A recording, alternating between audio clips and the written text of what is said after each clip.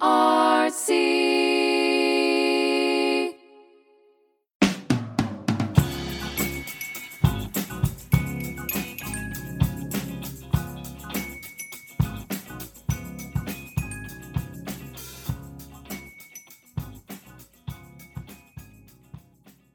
Welcome to Feeding Frenzy, a podcast brought to you by the Breastfeeding Resource Center.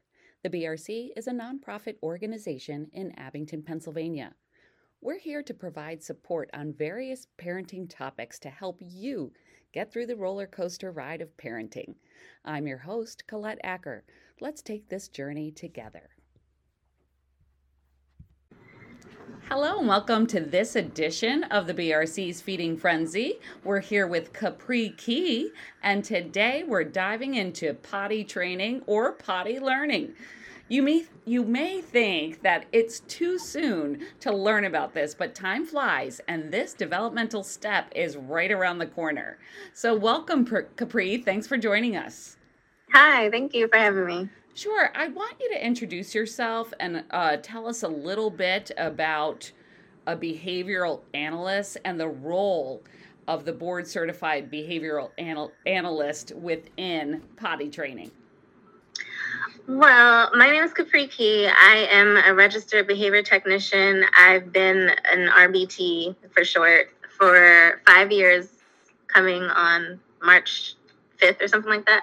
I've been in the field for about 7 or 8 years, and applied behavior analysis is essentially using science to impact what we call social significant behavior, which means, like, let's think quality of life and independence in relation to developmental delays and autism and all of the things, but it can also be applied to neurotypical individuals as well.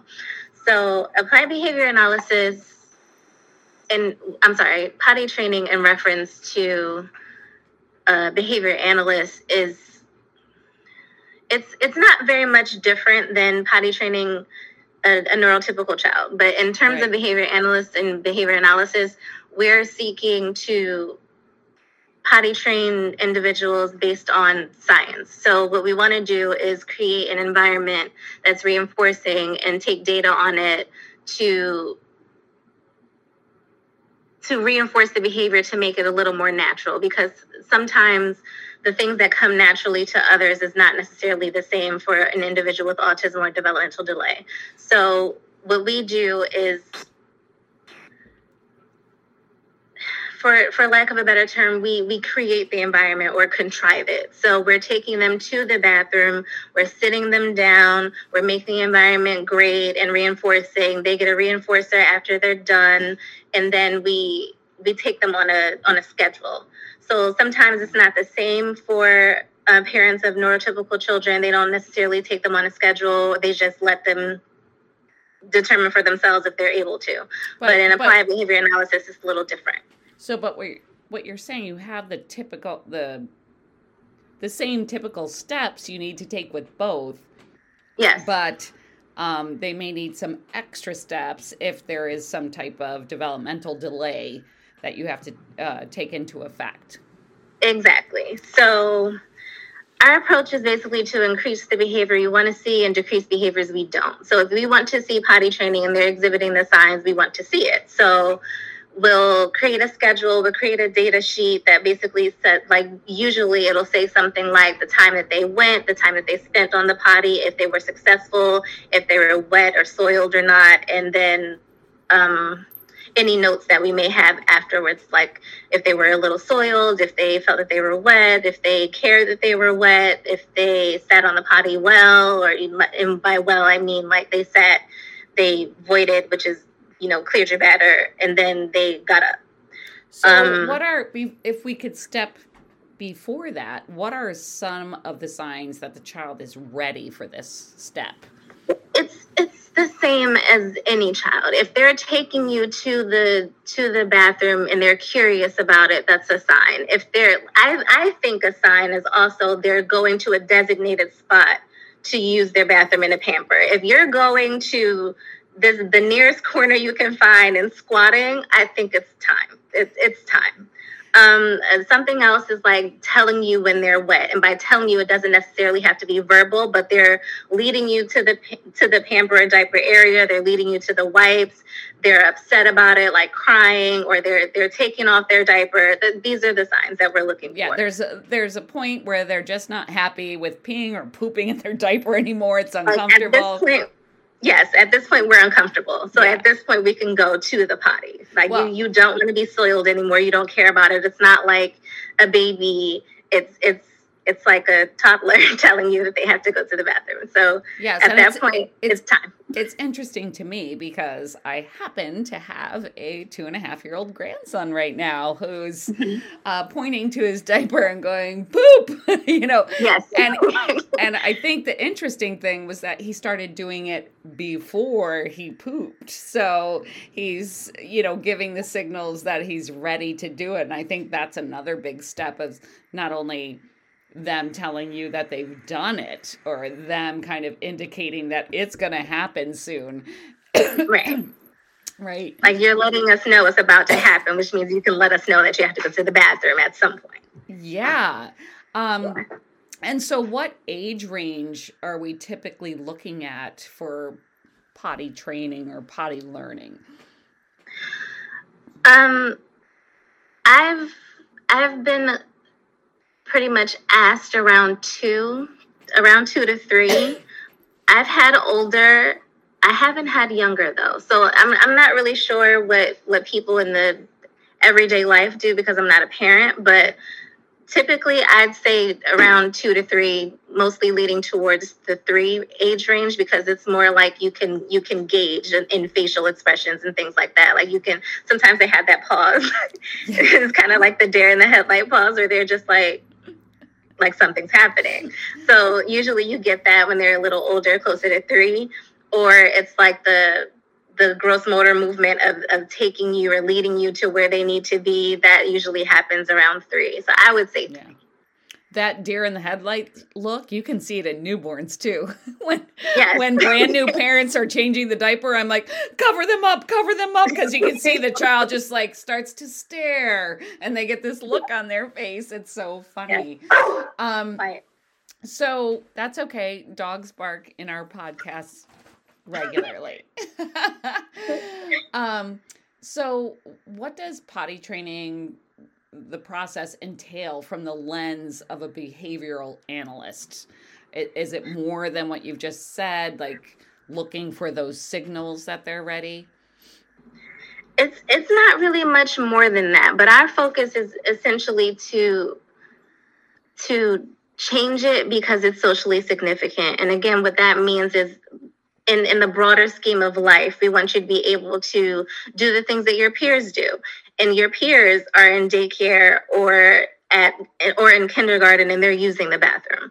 So we want to make it as close to neurotypical development as possible. And what that means is we're taking you to the bathroom because your peers are going to the bathroom. So in our line of work, it's the peer relation, but it's also a parental relation, if you will. Like, we're decreasing the cost over time. You're not paying for diapers. You're not paying for wipes. You're increasing your relation with your kid because you can do less. Like, changing a diaper every however many times you have to change a diaper is less work on you long term than if you have to take your kid to the bathroom for 15 to 20 minutes for however long it takes your kid to void or use the bathroom. Right. So long term, it's more cost effective. Right. And the relation with having to do so much decreases.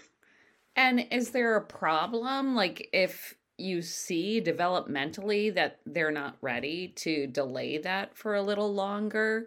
If there's, like, have you seen certain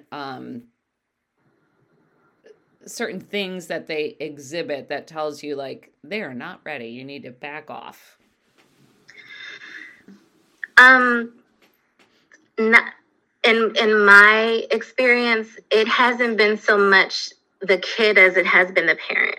Okay. And the only time that I've seen where they weren't ready, it was like a medical issue. So that's not something that I can assist with. If there's a medical issue where they're like not using the bathroom even when they're in a diaper, that's something else that needs assistance. But generally, if they're showing the signs, which is like, I'm leading you to the bathroom, I'm curious about the bathroom, I'm uncomfortable when I'm soiled. If they're doing those things and exhibiting those signs, they're ready to potty train. And so what are some of the techniques, so there's so many out there, there's so many books, there's the 3-day potty training, there's, all of this type of stuff where you just like take the diaper off, let them pee all over the place. And, like what are some of the, techniques where you can foster using a toilet, but not, have a disaster or have the child upset because they're wetting their pants. Right.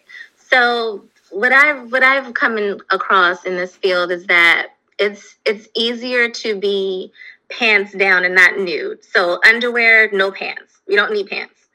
And we're taking them to the bathroom on a schedule. And usually it's about 10 minutes on, 10 minutes off. And usually you'll get like something salty and then something to drink. So we're fostering the need to have to go eventually. Okay. So we're definitely on a schedule, but we're giving you things that will make you have to use it because you're eventually going to have to use it. Now, here's the thing. Once they're on the potty, we're making this the best potty experience they could ever have. Right. It's the biggest party you're ever going to have in the bathroom. It's going to be amazing. It needs to have, like, the environment has to be fun because no one wants to do anything without any fun. Like, even if we go to the bathroom, are you going to the bathroom with your phone without your phone? Not necessarily. Not anymore. These days. Way back when we had magazines, newspapers, we had things in the bathroom to make it a little less boring because who wants to do things that they don't really want to do? No one. So we're creating an environment that makes you want to go. It makes you want to be in here. So that means books. That means iPad, that means phone, that means whatever your kid wants to do in this bathroom, we're making it a great time. Once they go to the bathroom, we use what we call reinforcers, which is something that they like to increase the behavior in the future. So we want to get them something that they cannot get usually. So if that's a fruit snack or if that's a piece of chocolate or a piece of candy or some other thing that they like, a toy from wherever that's still cost effective, but like they get something for using the bathroom. Right. And the reason why we do that is because we want them to do it again. Yeah. Why would you do something again if you're not being rewarded for it? Or reinforced by it. So hit the dollar store is what you're saying. Yes, hit the dollar store for all of the things your kid loves. And then it needs to be small enough so that you can have it on your person because it needs to be within 1 second of them using the toilet. Okay. Also, when you're using the toilet, I would suggest a potty and not the actual toilet because the toilet can be daunting. Like no one wants, like some little baby toddler does not want to be on anybody's huge toilet when they first start using the bathroom. It's right. Huge. They can't fit. You got to worry about them falling in. Like we don't want to do all of that. So well, and for people like me, I have one bathroom and it's on the second floor. So when I had 3 children, 2 years apart each, I needed the potty chair on the first floor and one on the second floor. So we had access to it at all times. So you may need a couple of them if you can get them. Facebook Marketplace or whatever. Yes. Cheaper options are best. Yeah. But we're making it the best time that they ever had in the bathroom. We're reinforcing them for doing it and we're keeping a schedule so that we generally know when they have to go. So eventually the snacks and the juice kind of fades a little and it becomes an everyday thing. And when that fades, it's like scheduling when your kid is going to the bathroom. So if you know they have to go as soon as they wake up, you're taking them to the potty. And then, generally after they have had a snack or a lunch, you take them to the potty 20 to 30 minutes after so that they're releasing what they just ate. And then you take them after dinner, and then you take them before they go to bed. It's like it becomes a part of their schedule in a sense. Yeah. Would you suggest, like, before you start to create some type of log of, when you're changing their diaper to, like, when it's full to kind of see how things happen? So you can have a better goal for that schedule. Yes, and it can better approximate when you can take them to the bathroom and when it'll be successful, because you want them to be successful. You don't want them sitting on the toilet for 20 minutes and you get nothing, and then you have to take them and play with them for 20 minutes off the toilet, and then you come back and then they possibly like use the bathroom before it even happened because we weren't cognizant of when they were or aware of when they were going to use the bathroom. So it's best to just know your kid, know your client, know who you're using the bathroom with. Yeah, so I'm just thinking personally, my one child was really good with using it to urinate, but was having difficulty with his stools and holding them in and not wanting to do that. And so is that common that they may do one okay and not the other? Very common, because it's kind of unsettling, like to sit on a toilet and then expect such a big moment to happen, like you're a big movement, not a big moment.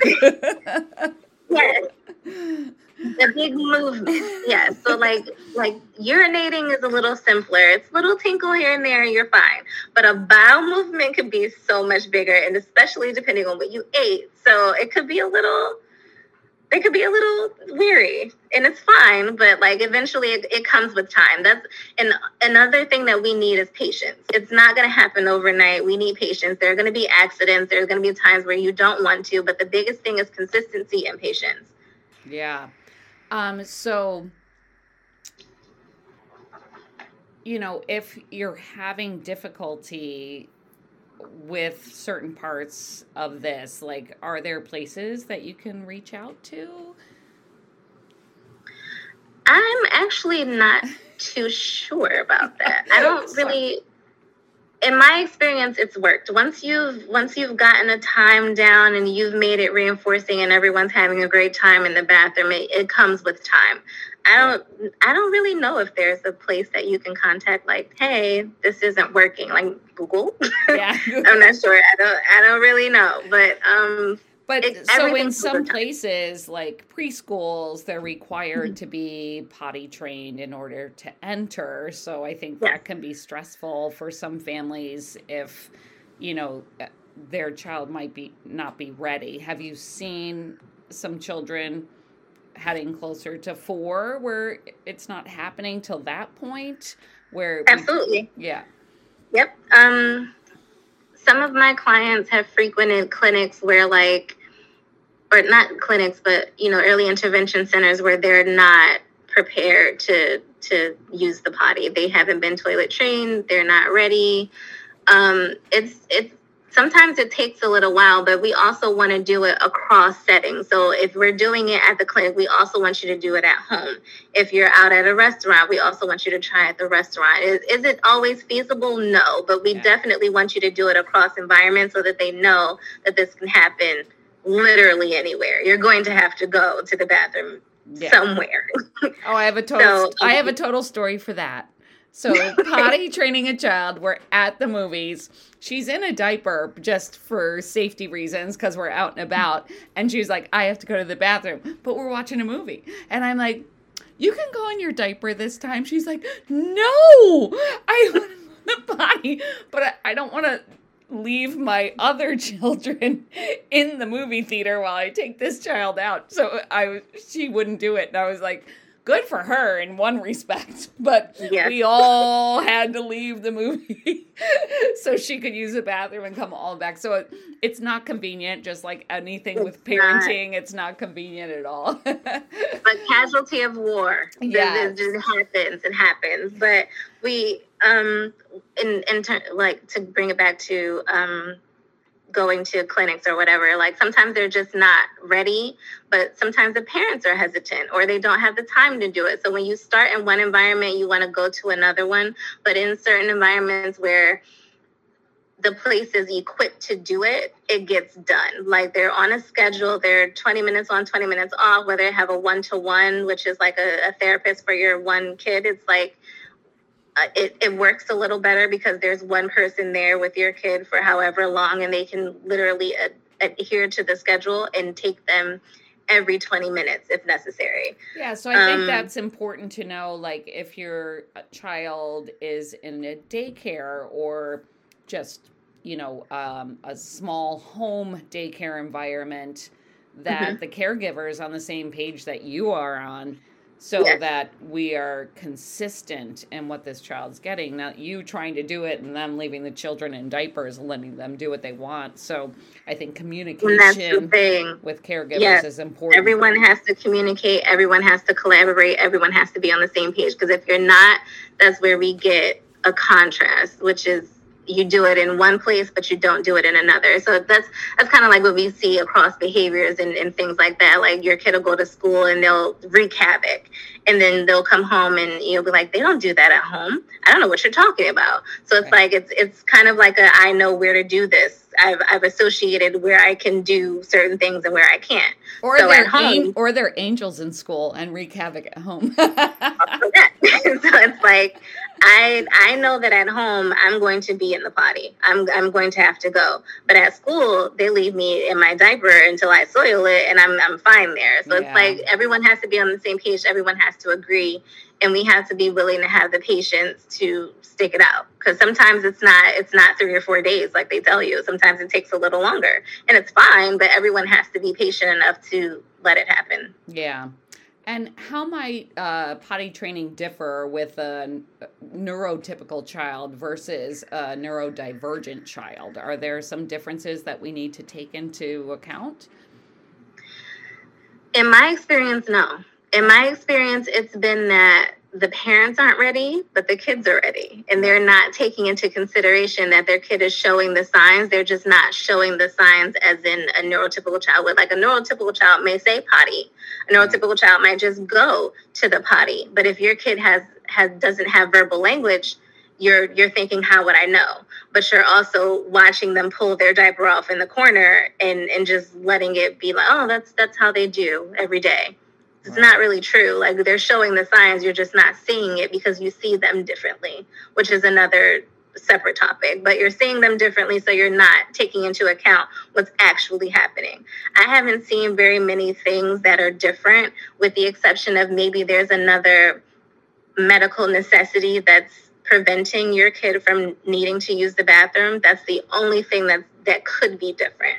But in my experience, nothing else is different. Yeah, you have to be in tune with your child and be able to see those signals and when they're ready. Yep. So what are your top 3 tips for parents and caregivers looking to begin this whole process? Number 1, recognize the signs. If your kid is going to whatever their poop place is, it is time. Don't just let them poop in the corner or the closet or wherever they're going to soil themselves and then tell you, hey, I need my diaper changed. Not a good idea. You don't want to be in that position for several years. Recognize the signs and make a plan. The plan is make a schedule or think it out. Be like, oh, I changed his diaper at 9, then I changed it again at 1:30, and then we had to do it again at 2:30 because he ate such and such and blah, blah, blah. Like we're making a plan. We're making it happen. We're recognizing the signs. And we're taking it head on. We're going to the potty. It's happening. We're making it the best place on earth. That's the second thing. We're making it the best place on earth. We're super big with reinforcing. Every time they do it until it needs to be faded, we're reinforcing it. Every time. Every time they pee on the potty, we're saying, you peed on it. Like we're making the biggest deal. You peed on the potty. Congratulations. You did such a good job. Yay. Giving reinforcer. It's happening. It's instantaneous. It's the biggest party you're ever going to throw in the bathroom ever. It's happening. Big on reinforcement. Great. The last thing, it's not supposed to be a bad place. So like I said, we're not upset with them for soiling themselves. We're going to say, oh no, you're wet. Where do we pee on the potty? If they have the verbal language. If not, you're talking to them, but you're talking aloud. You're saying these things because they can hear you. Right. So it's not a bad place. We're not punishing them for being in the bathroom. We're keeping them on a schedule. If they have accidents, it comes with the territory. We're not like making the bathroom a horrible place. So we're reinforcing, we're bringing things inside the bathroom to make it a happy place. Like I said, iPhones, books, puzzles, magazine, whatever it is that your kid likes to do, we're doing it in the bathroom too. Yeah. It's a great place. Yeah, and I think it's not convenient at all, like I said before, and accidents happen, and patience is the key. Am I right? Yes, and that's my third/fourth one. Patience and consistency is definitely the most important things to have. You have to be patient and you have to be consistent. If you're neither of those things, it's not going to work out for you or your kid. Oh, well, this has been great. Do you have anything else to add, or websites or anything to promote? I don't have anything to promote. I just want everyone to be receptive of behavior analysis, be aware of the things that are happening. We want to impact behavior, whether you want to increase something or decrease something. We are the people to call. We use science to do these things. It's not just we pulled it out of a hat and we're just going to tell you that it works. It's not how that works at all. We've done the data, we've done the experiments, we've done this for years. Take into account what we do. Let us know if you have any questions. We're always supposed to make people aware of what we're doing. And if something is not working, speak out on it. Or if you don't think it's working for your kid, you can always advocate for your kid. We're all about collaboration. We're all about cooperation. We're all about the children. And if you have things that you need to get done, like potty training, Yeah. we can help. Well, I love that. What a fabulous resource for families. Well, Capri, thank you so much for joining us tonight. And thank you for listening to Feeding Frenzy. We'll see you in the next episode. Thanks for listening to the Feeding Frenzy. The BRC is a nonprofit organization committed to providing expert clinical and educational breastfeeding services. Find out more about us at breastfeedingresourcecenter.org.